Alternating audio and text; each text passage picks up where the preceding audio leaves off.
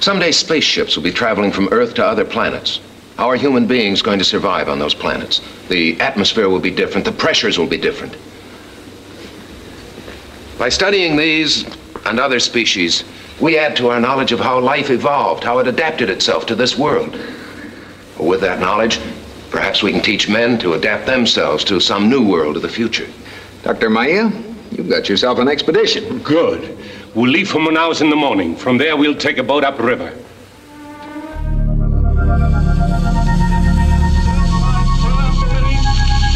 That the only thing we have to fear is fear itself. No. Be afraid. Be very afraid. There's nothing to fear except God. Whatever that means to you. Do I look like someone who cares what God thinks?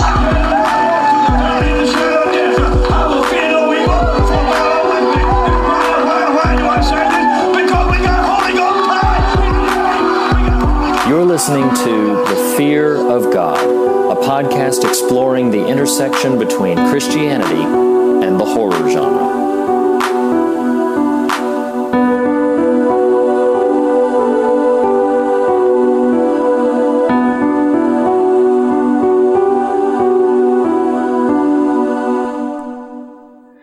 Hello and welcome to The Fear of God, episode 51. We are having a conversation every single week about the intersection between Christianity and the horror genre. And having that conversation with you is myself, Reed Lackey, and...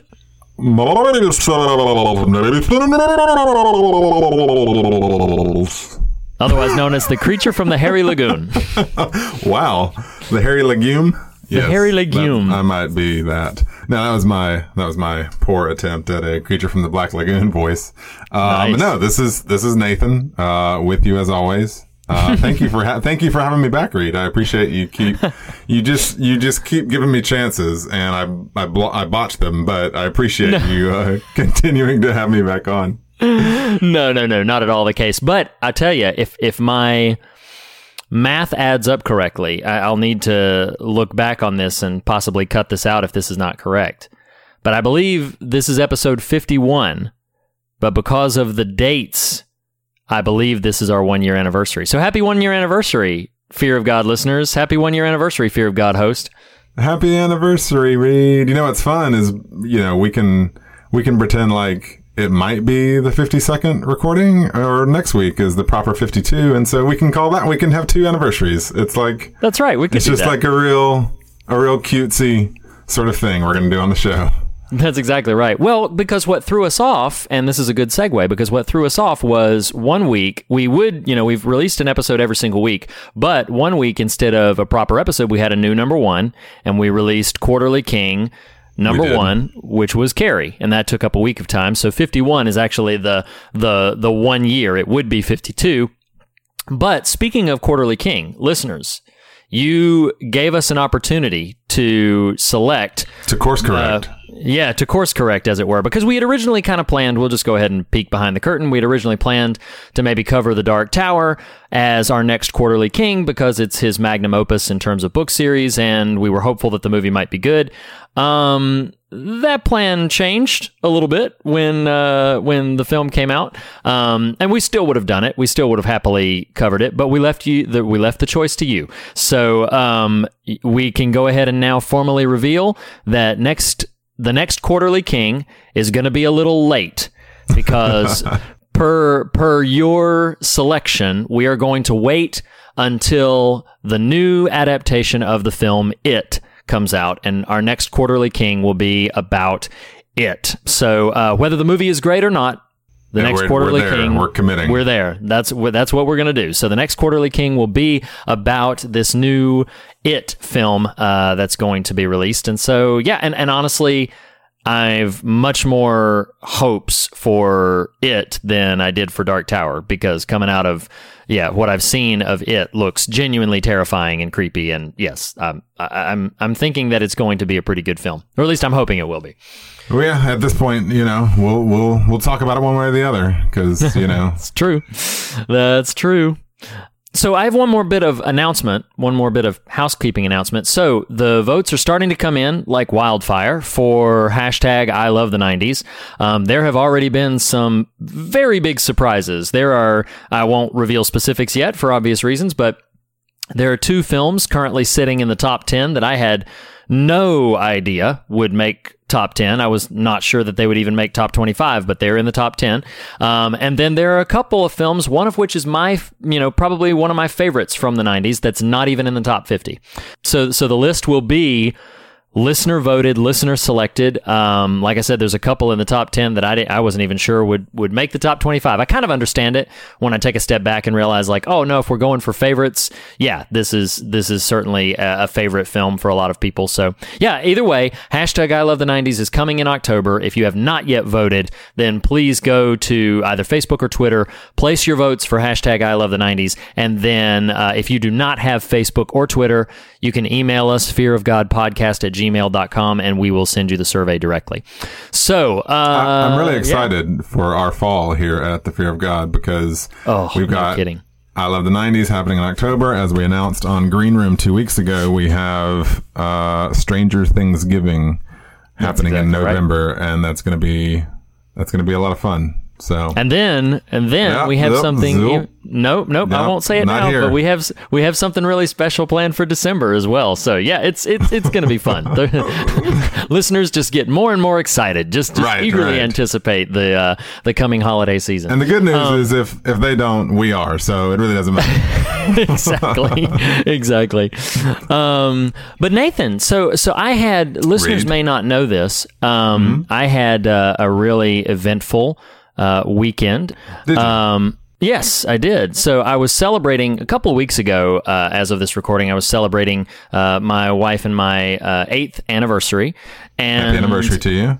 Yeah, thank you very much. And so on that, before I tell you more of that, I just, Nathan, I just have to know, what you watching? I gotta know. What you reading and you're listening to? Wow. I mean, how does one even address that? Like you planned that one. Listeners will know by now. We usually do not, pick very specific melodies to do our song to. But you did that. But you need to give a little backup for why that. Okay, sure. So the biggest reason is because for those of you who don't know that melody, that was a direct ripoff of the Shoop Shoop song, otherwise known as "It's in His Kiss" by one legendary artist, Cher. And the reason that I did that is because that is where I took my wife for our anniversary trip in Vegas. Is we went to the Cher concert. I got third row tickets to see Cher. Yeah, I can dig that. Let me tell you, here's the funny thing. So I, some of her hits from the 80s, which actually this was like a classic tour. So this is my what you watch and read and listening to, as I've been listening to some Cher recently. So, but because I was reacquainting myself with some of like the 70s and 80s stuff, which comprised the bulk of this set that that she was performing. So it was a really incredible show, to be honest. I mean, the woman is 71 years old, and she had a really funny story at the very beginning where she talked for quite a while about, just growing older and the troubles of image and appearance as you're growing older, and at one point she said, "So I'm not 40 anymore, but I do have one question for you. What's your granny doing tonight?" And then the next big number started up, and it was very fun. And she put on a really incredible show. And as I said, we were in the third row, and my wife got to touch her hand, and it was exciting. It was all exciting.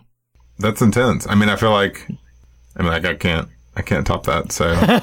Well, I can try to top that, because that same day, not just the same trip, but the same day, that morning, we were going to the concert that night, and that morning, my wife was like, "Yeah, I think I'm just going to relax. I'm going to just chill out for a little bit, not really get out and do anything." And so I was like, you know what? I am going to go down to a hotel about a mile and a half down the strip and visit the Star Trek convention.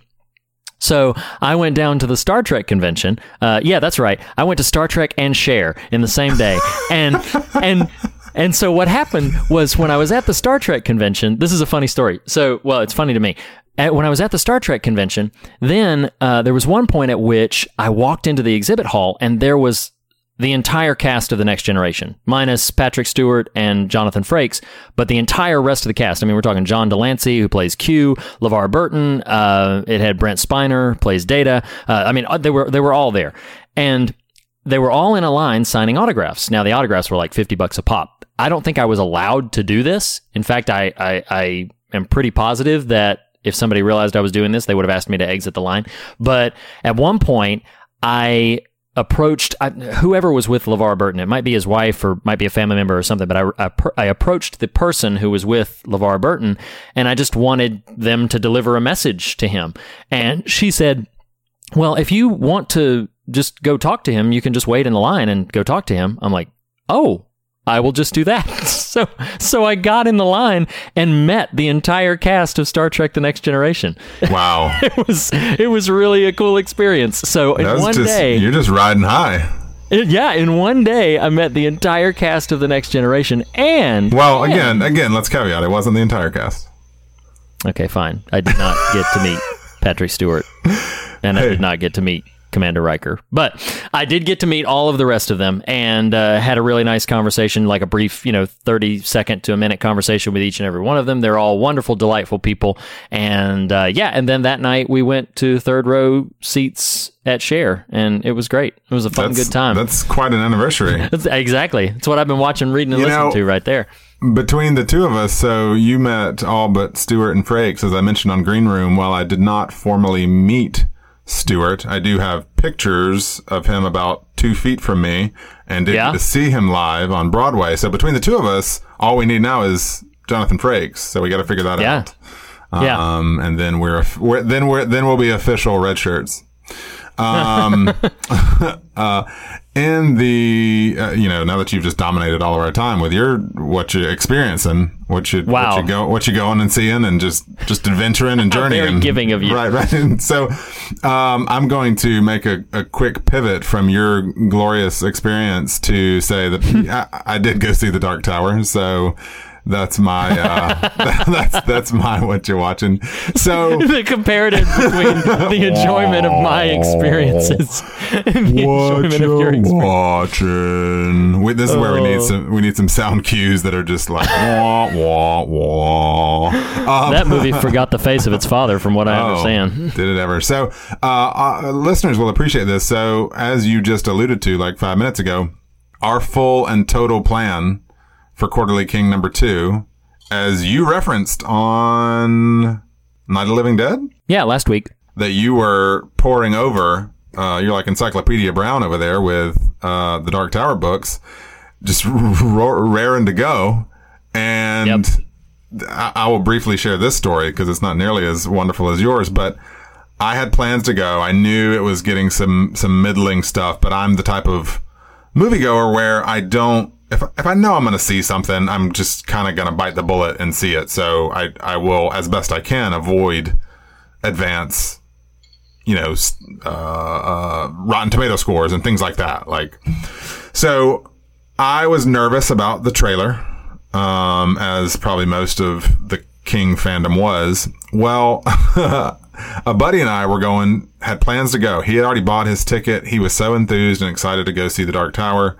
Right. 2 hours before the showtime, I just happened to go on Fandango to get my ticket, and the Rotten Tomato score finally popped up, and it had a 16%. 16! 16. 16. Come on. That's painful. And my stomach just dropped because I was like, man. Now, I know I get to the theater a little more than you do, but still, you gotta, you gotta reserve those bullets. And I was tempted to just swerve on my buddy and not go or something, but I was like, nope. Well, I have remembered the face of my father. And so I went, and I will say this for anyone actually interested who hasn't seen the movie yet, but is a fan of the stuff. This is going to sound hyperbolic. I don't mean it to be. It's not garbage. You'd go see it and you'd be like, man, that's not. Now, it's possible the Rotten Tomato score diminished my expectations so much that I was able to come out with a mild, enjoyment's a strong word, but mild sense of entertainment factor. Right. But yeah, I mean, it's definitely not what you would want out of any version of Dark Tower adaptation. I love the casting of Elba. I adore him as a performer. I think that's a great casting choice. I think the kid is a good casting. I like McConaughey. I don't think he does well with the material. You know, I think the material is weak. I don't know why it took so long to get that to screen. Honestly, Reed, I don't know that I've said this to you. It felt like they just were like, just release it, somebody. You know, not because it's a piece of trash, but just because it feels so unspecial. It is so unspecial so uninspired for what you would want. You know, so that was my experience of the Dark Tower. You know, there's speculation out the wazoo about how this could have gone better. I will say that one of the things that I think a series like The Dark Tower is better suited for is, like, even though we, you know, sort of decried it a little bit in last week's episode about, you know, the Netflix model, as it were. I don't know. I think it's something that's maybe a little bit more suited for something like that or HBO or something. Bear in mind, I don't think let's revisit that. We weren't, and maybe you're referring to me or both of us. I wasn't decrying the Netflix model. I was decrying the Netflix model being applied to material that doesn't support what they tend to want out of it. Yeah. I got the that. Netflix model for something like Dark Tower is perfect. I mean, it's perfect. Yeah. I was even thinking as I was rereading it, like the first book, Gunslinger, I'm like, just make 5 episodes, make them each an hour, and that's it. That's your first season. And you cover the entire book. You could do the entire book, and there's your first season. People would watch the crap out of it.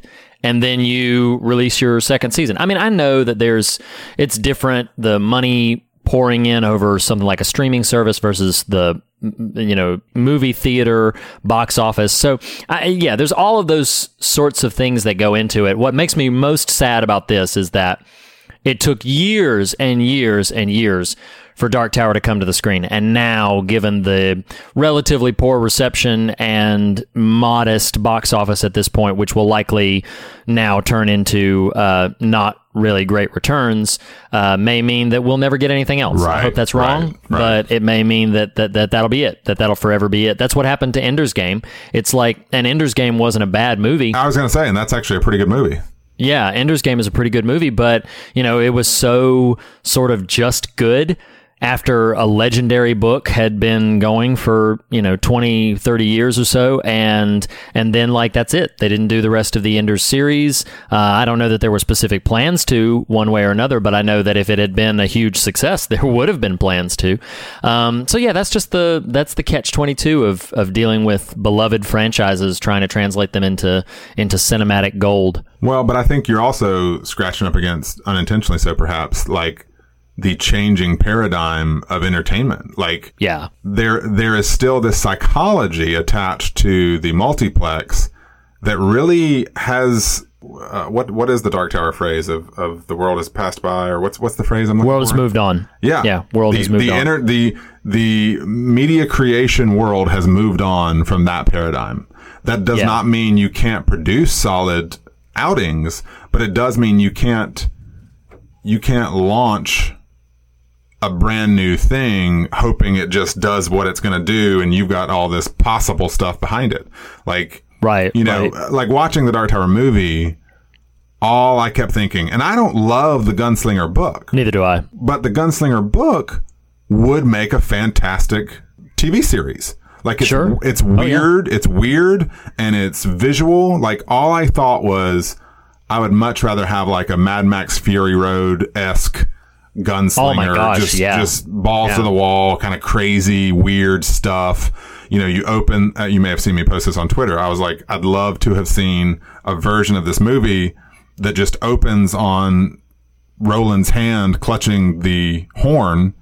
With dust, you know, with a dusty desert scenario, and then you pan up and there's Midworld and him laid out. Like, what a perfect opening. That every fan would get, and every soon-to-be fan would be like, I'm intrigued now. Instead, we got... I totally agree. The attempt to make something that is almost impossible. It's almost like their attempt to make it accessible to every single demographic. They utterly ruined any chance of making it accessible at all. I don't know. Yeah. Anyway, so yeah, that's what I watched while you were, shaking hands with Glory in Las Vegas. I was turning back time. Yeah, all those gypsies, tramps, and thieves. That's right. That's exactly right. Do you know? You might know this. Do you know, other than her singles, which by and large I'm generally familiar with, my primary association with Cher is in season 5 of the X-Files. This always happens, right? Oh, it always yes. connects something to the X-Files. There is a great episode called The Postmodern Prometheus. It's in black and white. And it is, Scully and Mulder stumbling on this, and honestly, it would work really well with our show because it's about this kind of Frankensteinian-esque character. I think you've said this before. This rings a bell. Yeah. Well, the reason it's connected here is he loves Cher. And he loves the movie Mask. He watches Mask all the time and is so enamored because he's kind of disfigured. And so that's why he loves Cher, because he appropriates that Cher, the as a mother actor, figure, the character. Yeah. And in fact, one of his lines is, "Cher sure loved that boy." It's this really lovely kind of poignant thing, but he will dance in empty homes. It's kind of this weird thing. It's X-Files, but he dances in empty homes with Cher backing, turns on Cher music. So that's how I know and have a strong connection to Cher.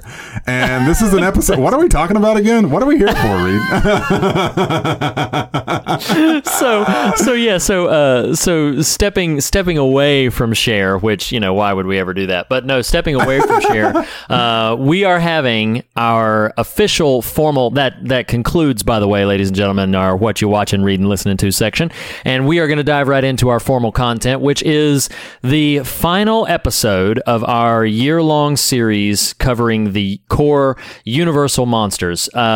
So it's been a long journey. We started this off in January. I think we kind of anticipated that maybe we would do a few sequels as well, but there's too much other fun stuff to do. So we just focused on the core films of the Universal monsters, and that brings us to the 7th and final installment today as we discuss Creature from the Black Lagoon.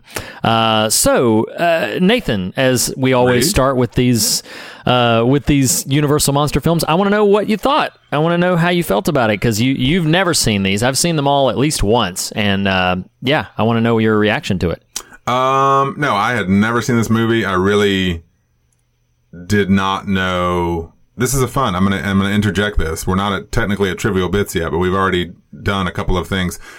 Do you know the only association I had with Creature from the Black Lagoon, other than just awareness of the title, is, and look, it's all full circle. Ka is a wheel. Time is a wheel. Here we are. So in the book, in the Losers Club section of the story, Pennywise, the clown, will appear to these children as something they fear, some sort of association they have that's scary to them. Pretty consistently appears as the clown Pennywise, but will change form depending on, it's really a brilliant conceit on King's part, which is why it's held up so well. But we'll get to that in Quarterly King number 2 in September. But there's a scene in the book where one of the young men, I can't remember all of those characters' names, but I think the infamous bridge that features pretty heavily in the opening scene or two in the 70s, that's part of Derry, the town. One of the young men is crossing the bridge, I think, at night. I'm maybe misremembering some of this. I didn't look this all back up, but all I remember is Pennywise appears to him and lumbers after him as the creature from the Black Lagoon, because he is, as a child, aware of that movie and scared of it, and so it's preying on his fears. So that was a random little trivial bit, but also an association here for Creature from the Black Lagoon. As for the actual movie, no, I didn't know anything about the story, so it was kind of fun. I don't know about you, or where this falls for you. Now, hear me, with the Universal movies, they have a certain kitsch factor. Not to be confused with Taylor kitsch factor, but kitschy, like cutesy or just sort of sentimental, nostalgic factor that really helps their enjoyment. But they're pretty dated. So understand this is a kind of a muted statement here, but like, I think for me, Black Lagoon was probably one of the stronger ones. Interesting. Yeah. Not even necessarily because I thought, oh, this is fantastic, whatever, but one, the story itself, kind of like how I said with Mummy. Remember with Mummy, I was thrown because just the version of story we got is something I was really not anticipating or expecting. Right. Sure. I sort of feel that way with Black Lagoon, and possibly it's because of the book, because for some reason I was thinking this creature, that is from the Black Lagoon, by the way, in my head, if you were to ask me before watching the movie, hey, what is this going to be about? I would have told you, well, some sort of creature gets into, I don't know, wreaks havoc on some town by means of sewer systems or something. I don't know. I had no idea what I was getting into, which actually, you're going to love all these X-Files mic drops here.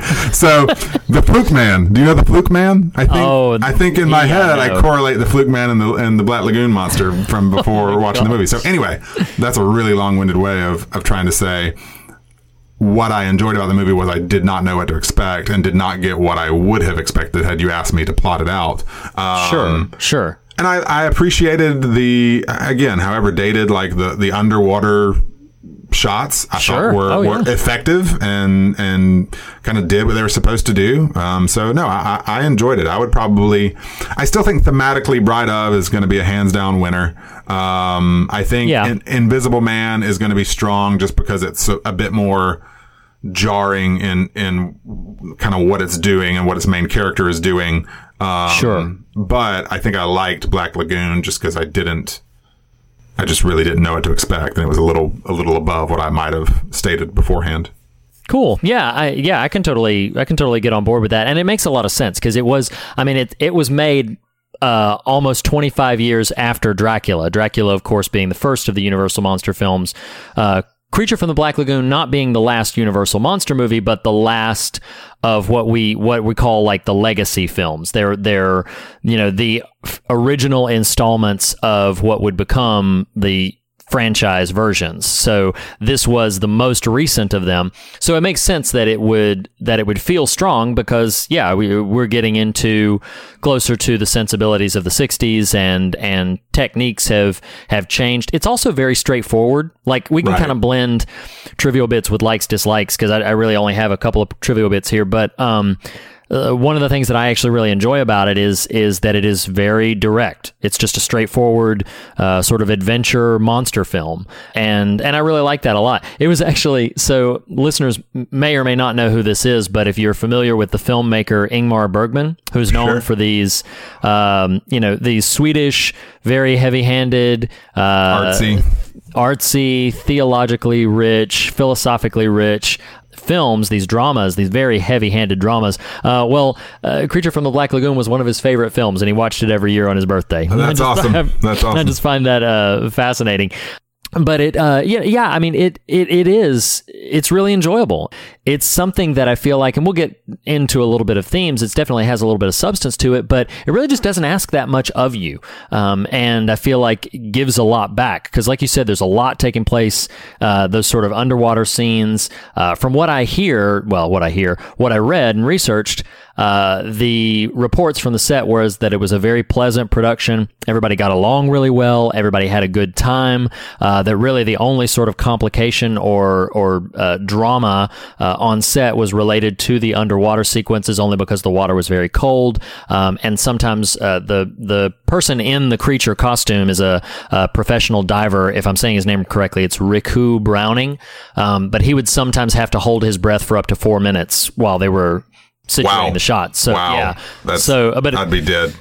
Yeah, I know, right? I mean, again, he was a professional diver. I'm sure he wouldn't have been able to. But so that's those were really the only challenges to the set, were those underwater sequences. But as you said, I think those scenes are great. Yeah, they're really effective. I mean, it's a bit of a stretch to say they hold up, but for your expectations, they really do deliver. Yeah. For what might have been. If we're in kind of likes, dislikes now, which is totally cool. Like, I love, I love the totally blasé way they all of them handle the fossil hand.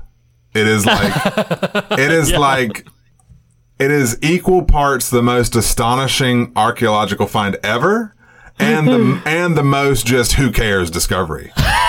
like, guys, check out this toy I found, you know? Let me just toss it to you. Right, yeah, they might as well. And I love when they first extract it, because it's so stupid. Like, it's just this, like, well, one, we never bother to, like, even, again, I don't need it, but there's no correlation made in the text of the movie between the hand and the right. the ultimate creature living currently himself. Sure. But I love how the hand is just sticking out from the rock face, and that archaeologist guy, he basically just like plucks it like a flower. He's like, oh yeah, you know, like, oh, here we are. You know, it's like it's so funny. It's so funny. Like they don't even say much about like, oh, where's the rest of it? Or, you know, I wonder what's on. I don't know. It just really struck me as funny how, especially in the scene, I don't remember. Is it's some sort of congregation, you know, conference type scene where they're all pouring over it. But it's like they're just handling a football. There's so little care given to the most astonishing, you know, discovery ever. Exactly. Well, and what's interesting is that even they handle science in general about as deftly as they handle that hand. I love how they're sitting there like, well, you know, if you go further down this way, there's a lagoon. there might be something down there. Maybe some more stuff washed up. And they're like, and I love how the most reason that somebody's got is like, the chances of finding something are rather remote. They're like, we came here for science. They studied at the Reed Lackey School of Science, like, nerves and whatever. You know, it's like it's like archaeology and stuff, you know. Oh, exactly. And so that's like that's their big drive to head into what's known as the Black Lagoon, is like, oh yeah, maybe we can dredge the bottom of this swamp and possibly find something else. It is pretty funny. But you know what's on the science thing, and this is not so much a like-dislike as it is an interest. It is fascinating to me, incredibly fascinating, that the opening scene of the film utilizes both creationism and evolutionary language. So they start with straight up, in the beginning, God created the heavens and the earth, and then quickly move into the, you know, earth is billions of years and process over time and everything. And I took note of this because there's not much made in either direction. That's just, they just incorporate both sets of language into introducing the story. And I don't know, I wouldn't even be able to unpack or articulate all of that, but I just found it interesting and, dare I say, maybe a little refreshing that there was, you know, just not really much made in either direction or intention. Yeah, refreshing that there was a time in our history when we just weren't so divided and divisive and gave it crap and it's loaded language and like, oh, trigger words and okay, whatever. Exactly. And you know what? Hey, look, a hand, grab it, you know, sticking out of it. Oh, science. Yeah. And I mean, I think you just struck it for me, because it's this notion of there's nothing, maybe much was made behind the scenes, but there's nothing in the text of the film about reconciling those two realities. I know there was much made behind the scenes, but it's one of those things where, like, I know we have some listeners who aren't believers, and we have some listeners who maybe care deeply about this subject. I don't know. But I mean, it's just, it was a little refreshing to me that it's like, hey, so both of these things exist, and here it is. And now we're going to head to the Black Lagoon where there's a gill man. Now let's go swimming. Eat people. Right. So yeah, I just took note of that and thought it was great. You just said he tries to eat people. I love how undefined his version of his method of killing is. It's like hand to the face palm, you know. It's like, He-Man. You know, that's my there is merman voice. Yes. You like that?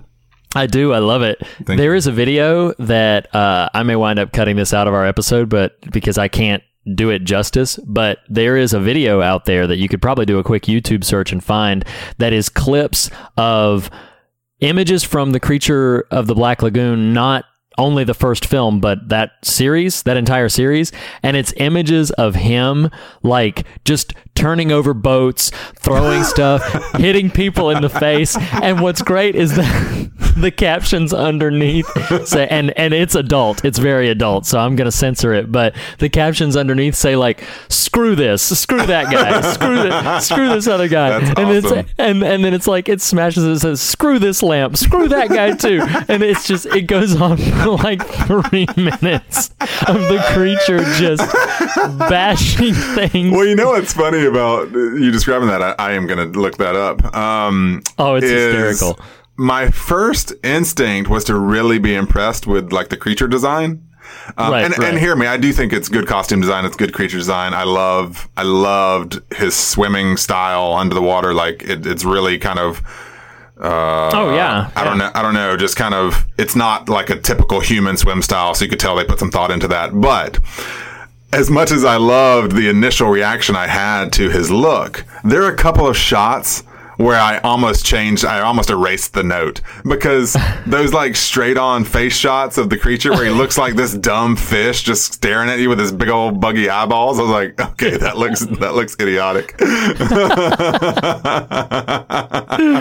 Well, and what's really funny is that the diver couldn't see out of those eyeballs. Oh, I believe it. He couldn't see anything. It was all total darkness. You know what's funny to me too? I don't know why this made me think of this, but did you know this was originally filmed in 3D, or that it was filmed to be and it was released in 3D? Sure. Like, and they were like trying to bring the format back, and it's so ironic to me that 50, 60 years later they're still trying to bring the 3D format back. What's old is new again. Oh, but well, man, in that scenario, they would just have movie theater workers hide in rows in front of you with squirt guns and just like squirt you with water. It's like the Muppet Show thing at Disney World, Yes, it's the 4D experience. Right. So every time they splash in, somebody's gonna dump a bucket of water in your face. Morty. I did love how. I know it sounds like I'm like dissing the movie. I'm really not. I actually found it enjoyable, but I love how you could make a drinking game out of the music cue, the oppressive music cue every time the creature's hand is in the shot.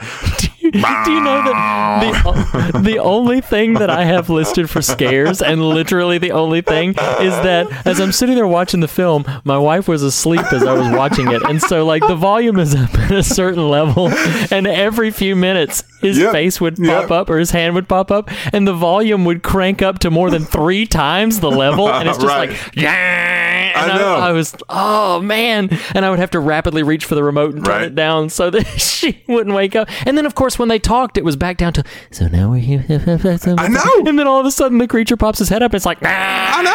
I was like, oh my gosh. I was like, the music is the scariest thing about this thing.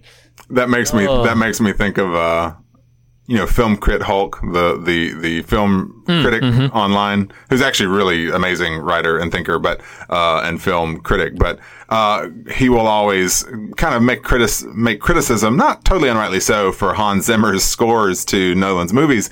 It's what Film Crit Hulk calls the womp womp. It's like the womp, womp. It's like Inception does this. Some of the Batmen do it. Right. Anyway, it makes me think of that with it. But like this composer would only. It's like he was given notes. Okay, only when you see the hand fully in the shot. Do any sort of music cue, and it is so. And it's like the musician wakes up every time. Oh, sorry, I gotta get back to. And so he hits the keys way too hard. He's like, "Oh, I'm sorry." That's perfect. We just figured it out. I bet there's a video of that somewhere too. Last notes on likes dislikes. One is, well, actually, I did already say about the music, but also the underwater fight I thought was great. I was actually really impressed. That's probably my favorite moment of the movie. They're kicking up the dust, the sea dust, the lagoon dust at the bottom of the lagoon. I was like, wow, that's pretty impressive. Sure.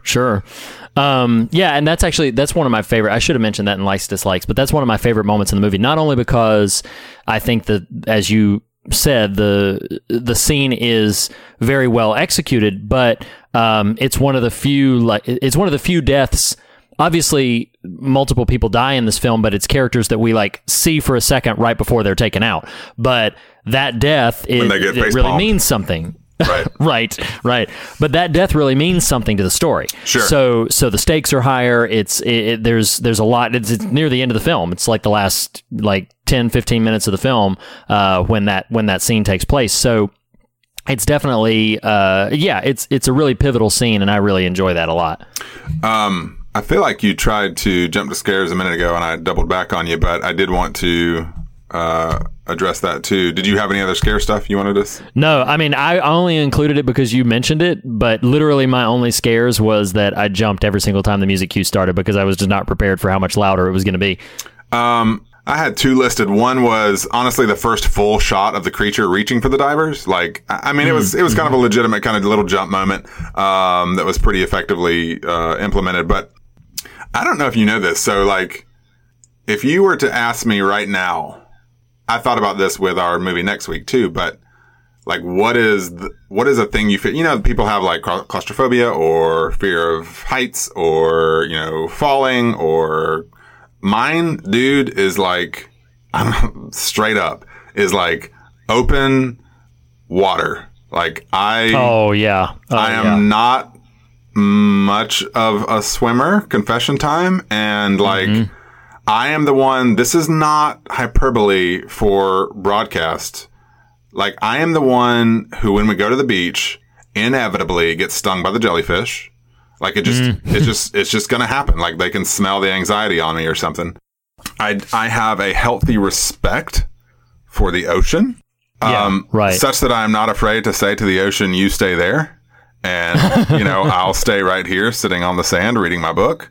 And to the point that the sequence of her swimming was like unnerving to me because. Yeah. Oh, yeah. Well, one, because I look like that when I swim in the ocean. Just very svelte. This is graceful in your one-piece bathing suit. Yes, that is like totally me. But also because it affirms my fear that when you're in a body of water that you can't see below the surface of, that there is always a thing lurking right next to you, waiting to eat you. And that was like that scene really preyed on my actual real world, anxieties and fears about open bodies of water. Well, you know what's funny about you saying that, and I didn't write this down in Trivial Bits, but I did stumble upon it in my research, is that was actually one of the biggest driving forces behind the director making the film. Was either he personally had that fear or found that fear interesting, but it was that exact thing of like something is lurking under the surface of the water, and he wanted to make a story that basically put those fears to light. So it's interesting that you say that. Well, and, I mean, honestly, since watching it, I've been thinking about that a lot, and how you juxtapose something like that with something like Jaws, and I was trying to think through like Jaws. I mean, Jaws is a very effective movie. But I almost think what's scary about Jaws, and remind me, it's been years since I've seen it, and maybe we'll do it for the show one day, but like, I think part of what's scary about Jaws is you don't see under the water. You know what I mean? Like, you are always kept from that view, even though he's out there. But I think there's a couple. Again, it's been a while since I've seen it. I think there's a couple of I think there's a couple of point of view shots, but either way, your point is made because it's to great effect, and it's sparse when they include them. Well, and to tie it into the real world even more, like a couple weeks ago, my family had our annual week-long beach trip in the summer, and there was a gentleman staying at the condo next to us, or the house next to us, who we would see on the beach, and he was a big fisherman. And I'm not kidding you, from the shore is catching these little 2 and 3 foot, 3 foot might be strong, these little 2 foot sharks and just reeling them in. Oh my gosh. Yes, from the shore. No way. Yes. And to the point that the last day we're out at the beach, and he catches something. He's got something on the line. He reels it in. Dude, he had a freaking, manta ray. No way. Yes. He caught it. Like, I mean, this is from the shore. This isn't like out, at the sandbar. This isn't out where the boats are. This is like from the shore. And my wife knows, knows my anxiety about water and oceans and creatures in the deep and all that sort of stuff. And I kind of look at her like, that's it. I'm not getting in the water. Anyway, so that was, well, he ruined it for me. Exactly. Or he just saved me, by revealing this. That would kind of be my my list of scares there. Sure. Well, it makes perfect sense. And to this day, it doesn't sound like it's to the degree that yours is, which I'm not saying to belittle you. Belittle away, old friend. No, I have sincerely, I echo your fear of the unknown and the untapped research, like the depths of the ocean and what might be hiding or lurking there. So, I mean, in terms of themes, what was interesting is, so one of the things that I was thinking about when I watched this film is, obviously we made light of it earlier. We joked about how, they're driven like, oh, we got to find these fossils. Well, maybe there'll be some over there. So they just continue to pursue finding these fossils or finding some evidence of this new species or whatever it is. But they're driven to discovery. And one of the things that I noted, I looked back on some of the quotes from the film, and one of the things that I thought about, I'm gonna read a little exchange here, and then this will bleed into the theme that I had in mind for this. Dr. Williams, the one who unfortunately loses his life in that scuffle with the creature from the Black Lagoon, and Dr. Reed, yes, that's right, I'm in this movie. You just show up everywhere. I just show up everywhere. So Dr. Williams and Dr. Reed are conversing while they're out on that small canoe, kayak, I don't know what you call that, but they're out there, and he says, they won't, Dr. Williams says, they won't believe it back home, none of them. I wouldn't have believed it myself, sitting out here waiting for some monster to appear. That's why we've got to take him. And then Dr. Reed says, well, why won't they believe you, Mark? And Mark Williams said, because we deal with known quantities, with knowledge we've accumulated up to now. And then Dr. Reed says this. He says, we've just begun to learn about the water and its secrets, just as we've only touched on outer space. We don't entirely rule out the possibility that there might be some form of life on another planet, and why not some entirely different form of life in a world we already know is inhabited by millions of living creatures. And one of the things that I just found fascinating about this is basically it struck a chord in me about just how little we really know. And we're having this conversation about science, having this conversation about, how cavalier they are with it. And obviously we're dealing with a fantastical story because there's a gill man. There's a creature from... To our knowledge we are, but... Well, see, hey. There you go. But, it's fascinating. They're still discovering new species of plants, new species of creatures, both in the water and in more tropical terrains. So they're constantly discovering new species of things every day. And it's just interesting to me, with all of the things that we do know, I feel like there can be this capacity where we begin to think that we have got everything discovered, like that we have all accumulated knowledge, that we kind of understand everything, that we basically have it packed away, figured out, subject closed, as it were. And then there'll be something just on the horizon, often fearful, sometimes wondrous, but something just on the horizon that wasn't even on our radar, that wasn't even something that we thought possible. And sometimes, now obviously Creature from the Black Lagoon does not do this, but sometimes that one discovery can cause us to think about literally everything in a different way, or see the entire picture in a different way. What it reminded me of, even though I was not around for this or old enough for this discovery, but what it reminded me of is what it must have been like when scientists finally uncovered DNA. Like the truth of DNA, the truth of genetics, or the truth of the fact that there are some things about you and about who you are that are literally in the fabric of what makes you up, of the cellular structure that makes up your body, of the blood that pumps through your veins, that there's something about what makes you that is completely, now we use DNA in crime investigations, and DNA can be used to paternity tests. I don't know anything about that. Confirm or deny, lineage and heritage and all of that kind of stuff.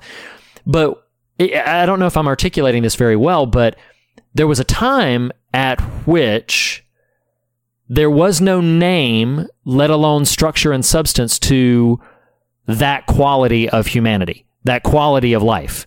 There was no real definitive name. We had a vague sense at one point. I know we've always had a vague sense. Like, I'm thinking of the passage of scripture that says the blood is life. You know, that there has always been this intrinsic awareness that, you know, you are who you are.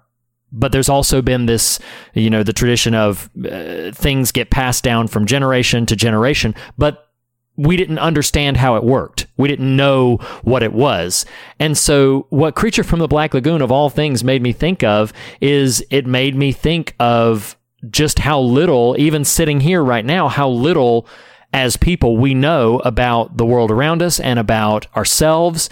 And what I'm specifically tying this back into, because we are an exploration of the horror genre and the Christian faith, is I think it can be really easy for us, even as believers, to feel like we have got every element of our faith mapped out, charted, systematized, locked down, and that is the be-all, end-all. That there's not any room to learn anything more, that there's not any room to discover anything more, that there is no, I'll put it this way, we can come to believe that there is no further capacity for God to surprise us anymore. Yeah.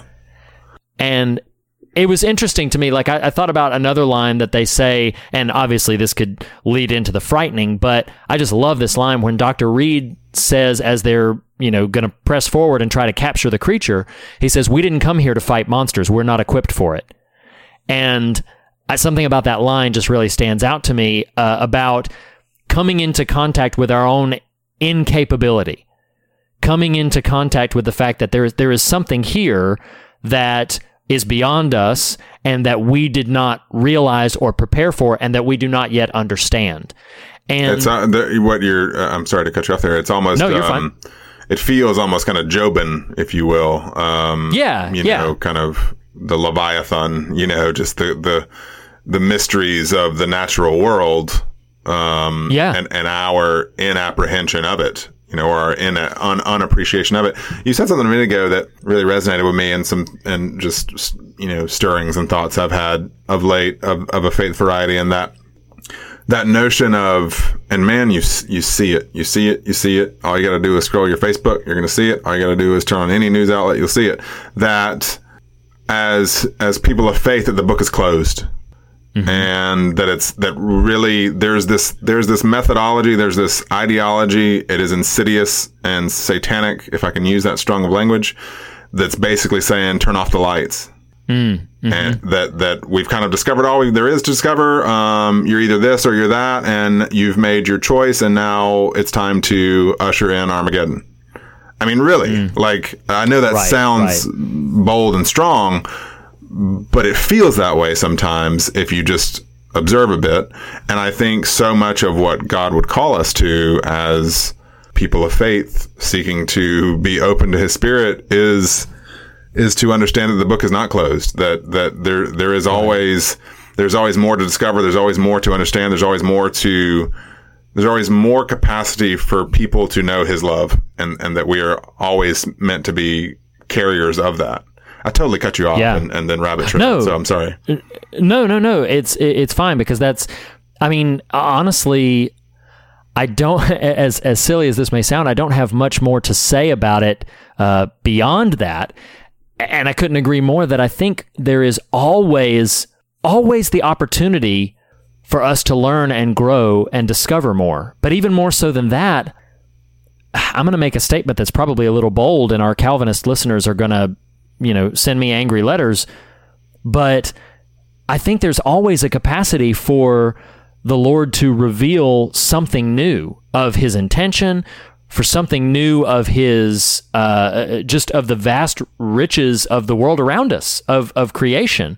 I'll harken back to it. I adore the fact that the film opens with both creationism and evolutionary language. I'm like, and I don't know. I don't even have it's 60 years ago.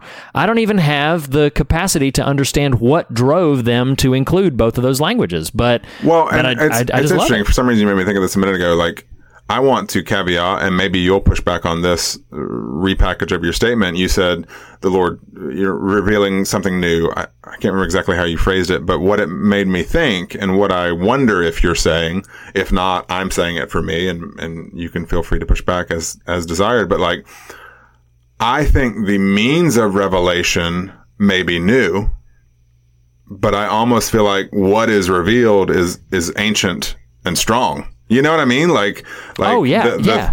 You know, to borrow your phrasing of reveal and revelation, like the means of God revealing himself to us. You know, it might be, okay, well now you've discovered X, Y, or Z form of, you know, maybe suddenly you are just someone who's really into nature, and this is a means now of grace, a means of you viewing the Lord revealing himself to you through nature that maybe you weren't accessing before, that you weren't aware of before, that you weren't paying attention to. Right. So in other words, for you, the revelation, the means of revelation is new, but what it is echoing and what it is stating about itself is an old and ancient thing. And I think that's a really lovely sort of idea. Oh, I couldn't agree more. And I love it so much. I'm going to harken back to what we said about DNA.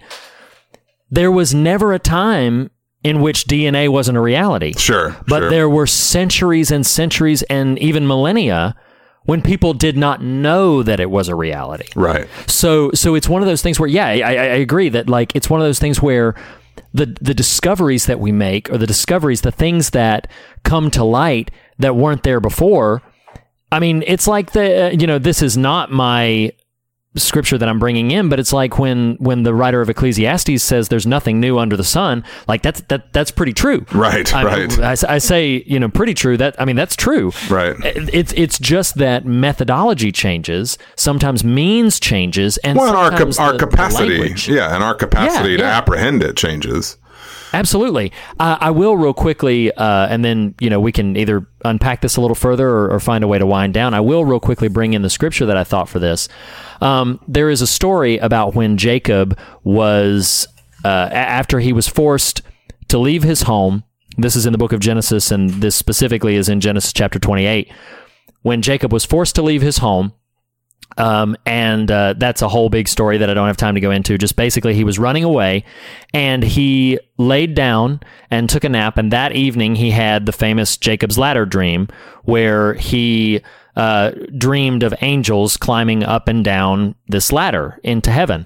But when he woke up, he said something, and this is my verse of scripture that that creature from the Black Lagoon woke up in me. In Genesis chapter 28 and verse 16, it says this: "When Jacob awoke from his sleep, he thought, 'Surely the Lord is in this place, and I was not aware of it.'"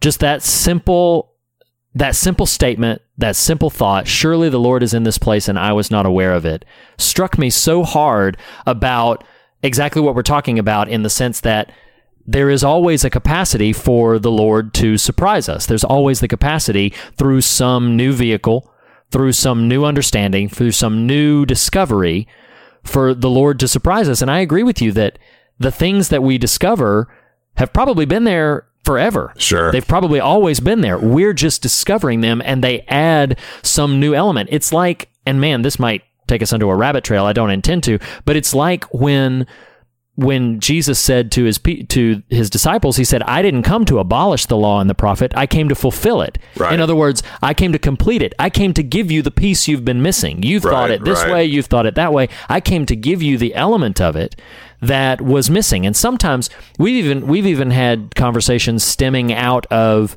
some earlier episodes of ours about how, Christ takes the standards that are laid out in like Genesis or Leviticus and stuff like that, and takes them a step further. That he says, that I say, love your enemies, and I say, go this extra mile for the person who asks. If somebody asks you to go 1 mile with them, go with them 2, et cetera, et cetera. That he takes this extension.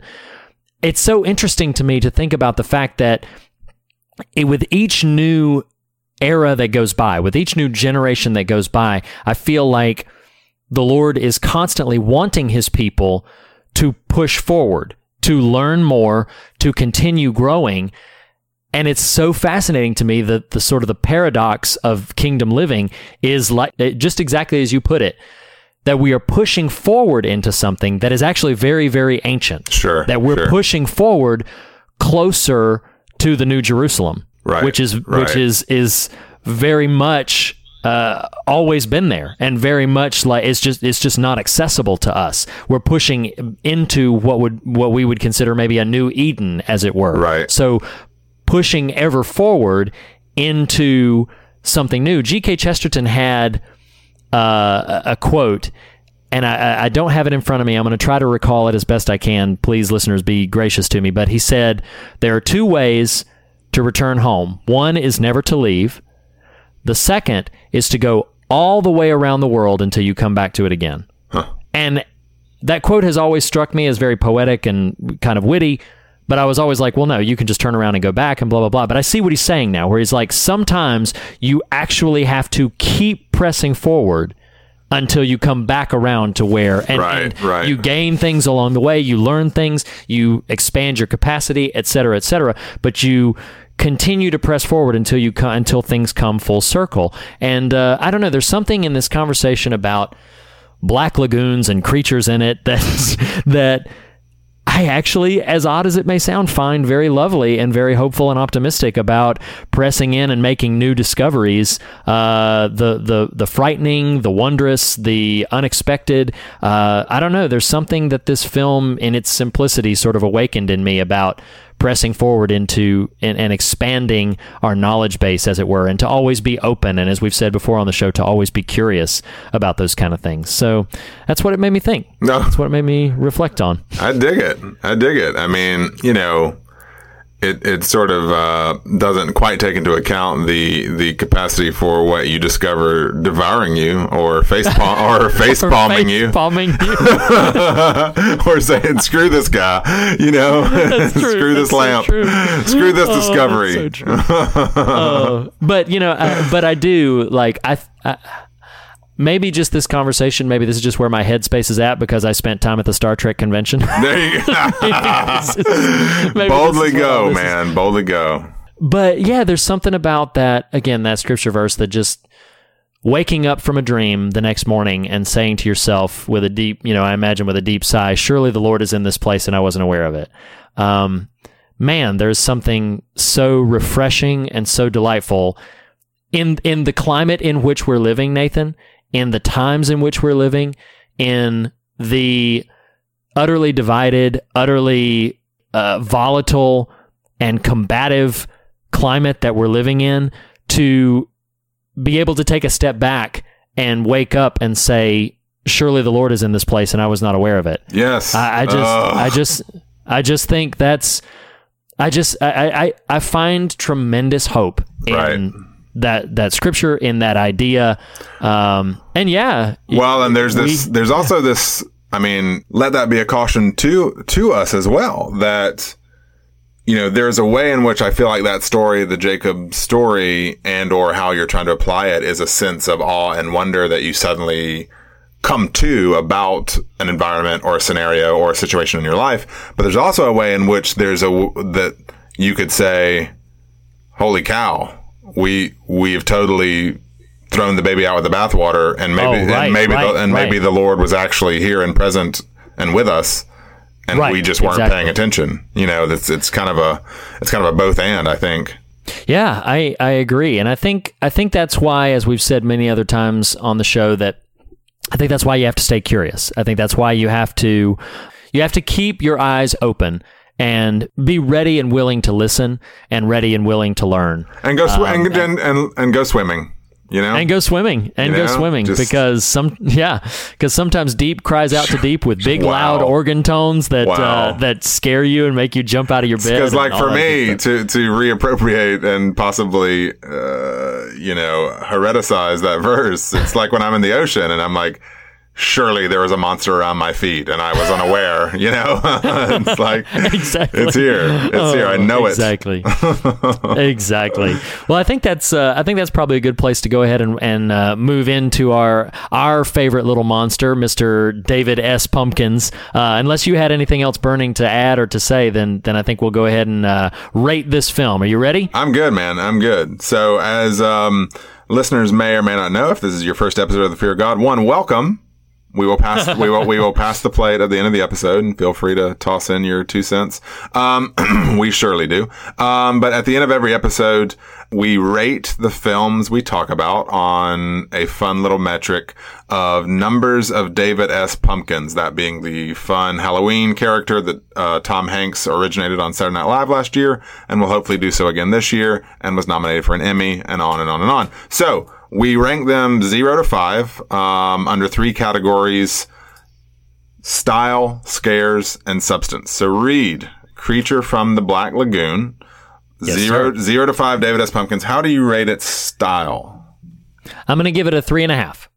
I really enjoyed it. It's very straightforward. It's not mind-blowing. It doesn't break the mold, but it's just very competent and good. I like it. 3.5. I can deal with that. I'm going to go with a solid 3. I feel like that's a capable number by our standard, and you know, absolutely.